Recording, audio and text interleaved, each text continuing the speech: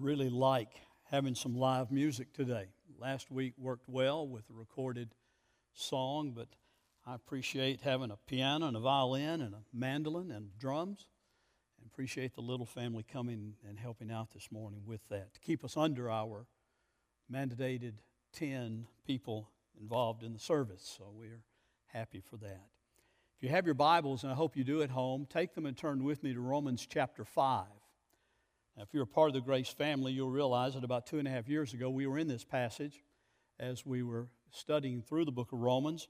But I think it really is a good verse, a good chapter, section of this chapter for us to come back to today to look at and think about what the Apostle Paul is saying. You can compare that to what the Apostle Peter says also. Both of them deal with the fact that there will be suffering in this world, that we will not have a life of ease just because we are believers. Just because we come to faith in Christ does not mean that we are set free from pain and sickness and suffering of all sorts of kinds. And I think we need to realize that. We're not exempt from the coronavirus just because we are in Christ. Now, ultimately we will know absolute healing from any kind of sickness and any kind of disease when we are in the presence of God, in the presence of Christ. But we rejoice that Paul dealt with it honestly, as did Peter when he's talking to the people he's writing in Rome in this case. Follow along your Bible as I read, beginning in verse 1 of chapter 5. Therefore, since we have been justified by faith, we have peace with God through our Lord Jesus Christ. Through him we have also obtained access by faith into this grace in which we now stand. And we rejoice in hope of the glory of God.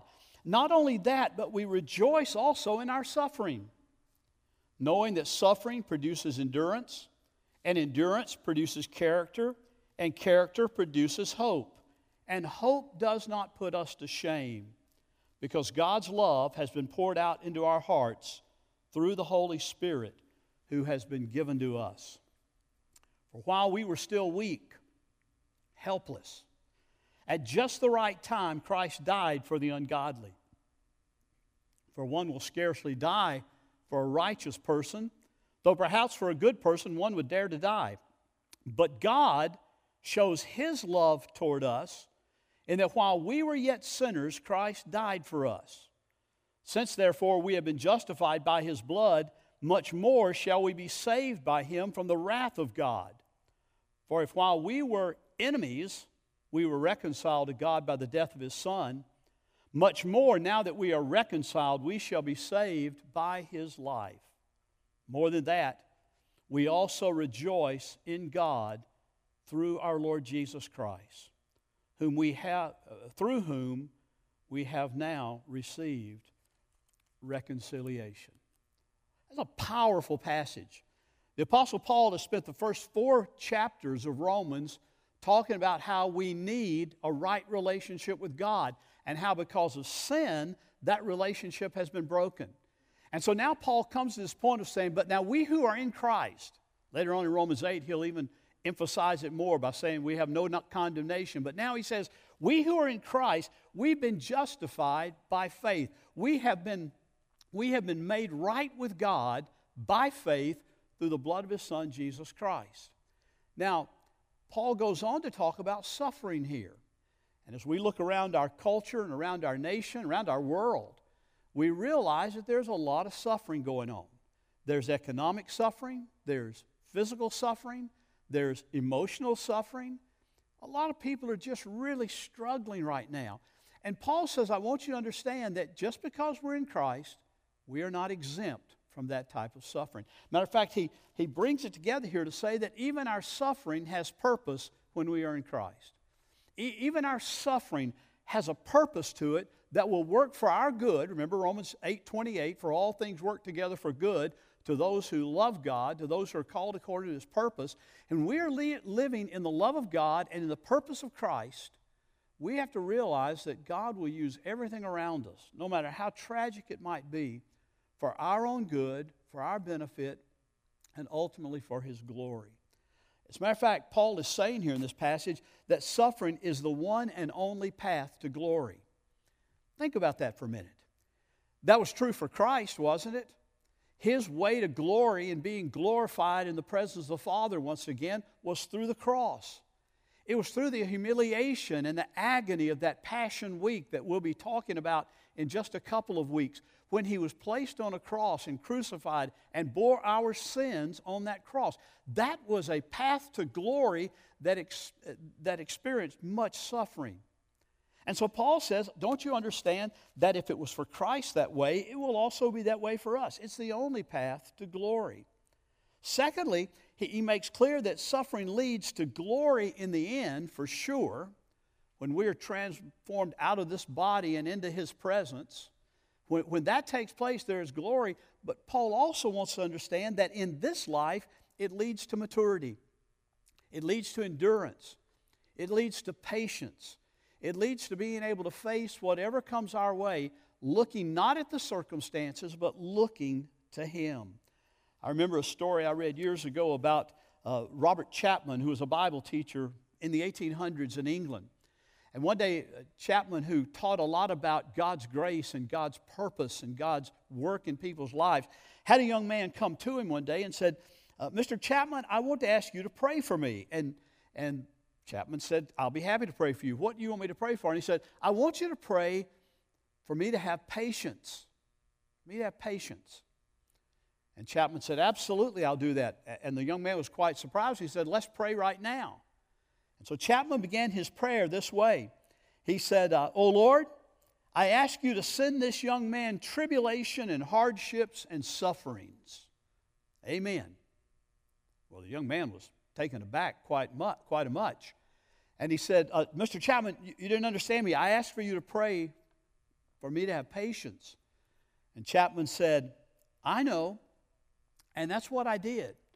Because patience only comes through tribulation or suffering. It only comes and brings endurance when we know what it is to look to Christ in the midst of difficulties rather than depending upon ourselves. I've heard a lot of people say during this time that one of the things that God is doing through this coronavirus episode is that He's shutting down all the idols. He's shutting down all the things that tend to distract us from Him. Now, we are a clever people, and sadly, sometimes we find other idols to bring up during this time. We find other things to distract us during this time. But I think God wants to use that in your life and my life during this time to say, Lord, I want to trust in you. I want to look to you. I've had people more times than I can count in my years of ministry say, you know, Pastor, I really wish I had more time to pray, but I just don't have more time to pray. Folks, we've got time to pray now. Or say, I really would like to study the Bible or read some really classic Christian works, but my job is so demanding and everything's going on with my family and all their activities and my job. I just don't have time to read. I don't have time to study the Bible. You've got time right now. Folks, this is a time when we ought to discipline ourselves for godliness. This is a time when we ought to say, Lord, we're going through this period of tragedy, this period of suffering. But we want to turn that toward you, Lord. We want to trust you. We want to see what it is that you want us to learn through this time. Because you see, endurance and patience and even spiritual growth really comes best in times of suffering. When things are going our way, when things are all perfect, it would seem, when the economy's up and our income is up and we're healthy and we can go out and do whatever we want to do, we tend to think, I'm okay, I've arrived. But when we hit times like this, we begin to recognize that our self-sufficiency is not, dare I say, sufficient. And hopefully during this time we will learn that while we are not sufficient within ourselves, that Christ is always sufficient. Always sufficient. Thirdly, the Apostle Paul makes clear here in that 5th verse that suffering is the best context in which to become assured of God's love. Listen to what he says in verse 5. And hope does not put us to shame. And remember, that hope is not like we tend to use hope. Oh boy, I hope this happens. No, this hope is an assurance. This is the hope of His glory, the promised hope that God has given to us. And hope doesn't put us to shame. It doesn't disappoint us, because God's love has been poured out into our hearts through the Holy Spirit who has been given to us. You know, this is the first place in the whole book of Romans Paul mentions the Holy Spirit. And he says here the first mark, the first job of the Holy Spirit is to pour out God's love into your heart, into our hearts, as we understand how much God loves us. Some people might want to challenge that idea. They want to say that suffering and everything would be just the opposite. It might show that God doesn't love us because He's letting these things happen. I mentioned yesterday in the devotional I did for our church family that the children of Israel were that way. They were brought out of Egypt, brought out of slavery, brought out of bondage. They were delivered. Dare I say, they were given salvation in a very foreshadowing way of the salvation that is in Christ. And when they got out in the wilderness, and God was ready to give them the promised land, and they sent the spies in, and the spies came back, and 10 of them said, listen, the people are too big. The cities are too much of a fortress. We can't go in there. We will be slain.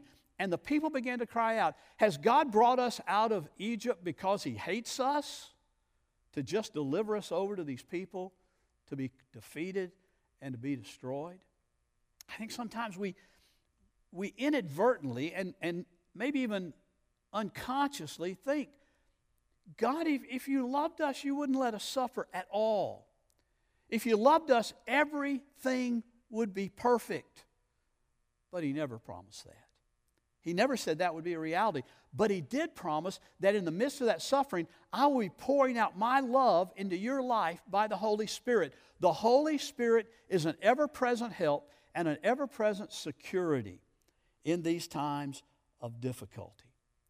Paul brings the Holy Spirit in here just at the right time, because it's the Holy Spirit that applies that justification to our life. It's the Holy Spirit that is if you will, the first consequence of our justification, the reality of Him indwelling us and filling us and letting us know that He's there with us no matter what, reminding us of how much God really does love us. The Holy Spirit really is God's first gift to us in salvation. Folks, I would say to you, during these times of many of you in absolute shelter at home and quarantine, many of you not even able to go out of your house except to go to the drugstore or go to the grocery store or something of that nature, or maybe go to the doctor if your doctor is still working during this time. I mean, that's awfully confined. But I would say to you, this is the time to lean upon the Lord, to trust in His grace and trust in His Holy Spirit and walk with Him during this time. It teaches us in this passage that the Holy Spirit was given to us at a particular time. Paul talks here and uses the past tense. For the Holy Spirit has poured out into our hearts the love of God. He's been given to us. It's not something we have to hope will come, or something that maybe if we get strong enough we'll know the Holy Spirit. Paul says, I want you to know, if you're a believer, the Holy Spirit is there with you. The Holy Spirit is watching over you. The Holy Spirit will draw you close. So draw near unto Him as He draws you near unto Himself through prayer and the reading of the Word and the study of the Word. That is so vital and so important during these days. You know, it's amazing to me that our God does love us so much that He will not leave us alone.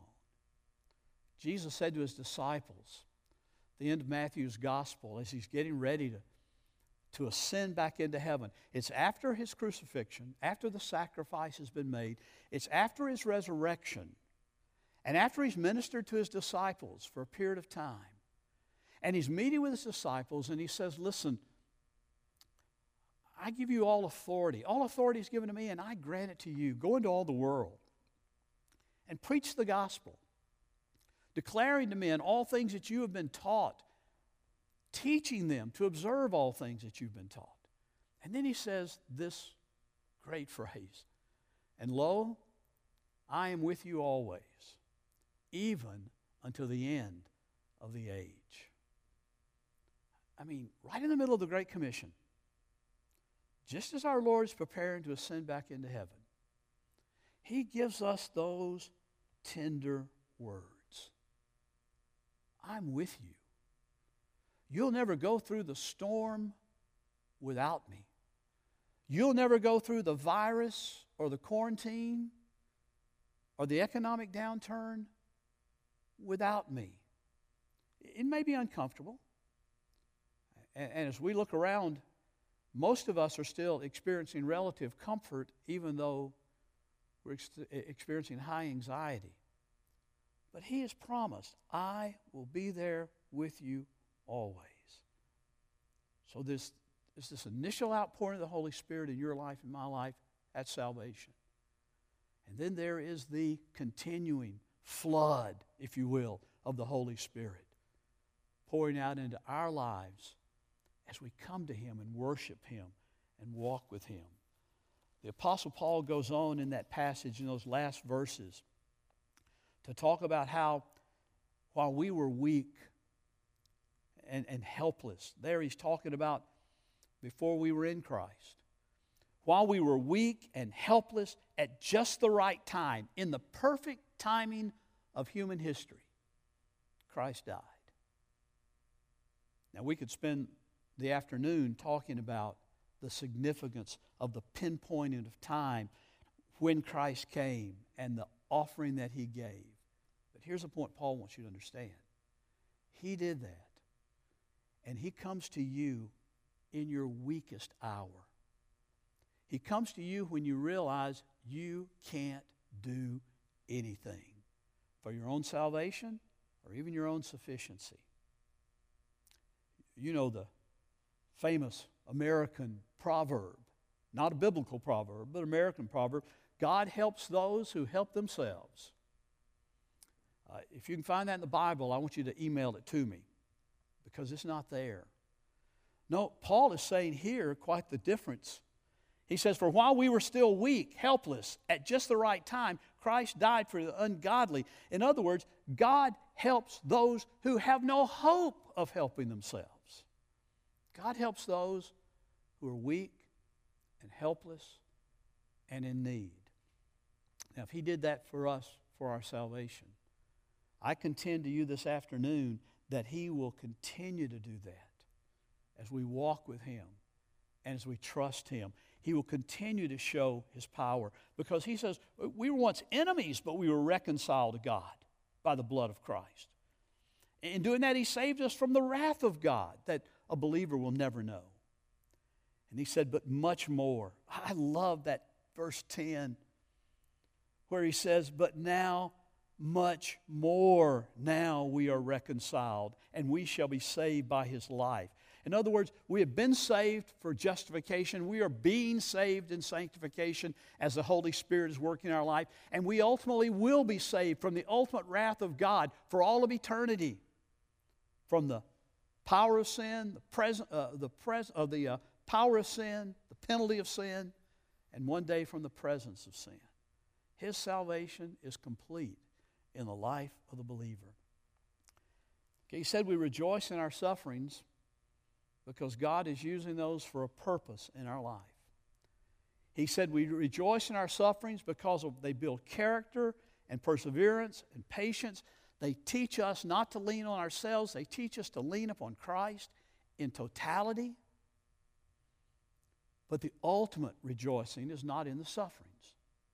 And he closes out this section with this, more than that, verse 11.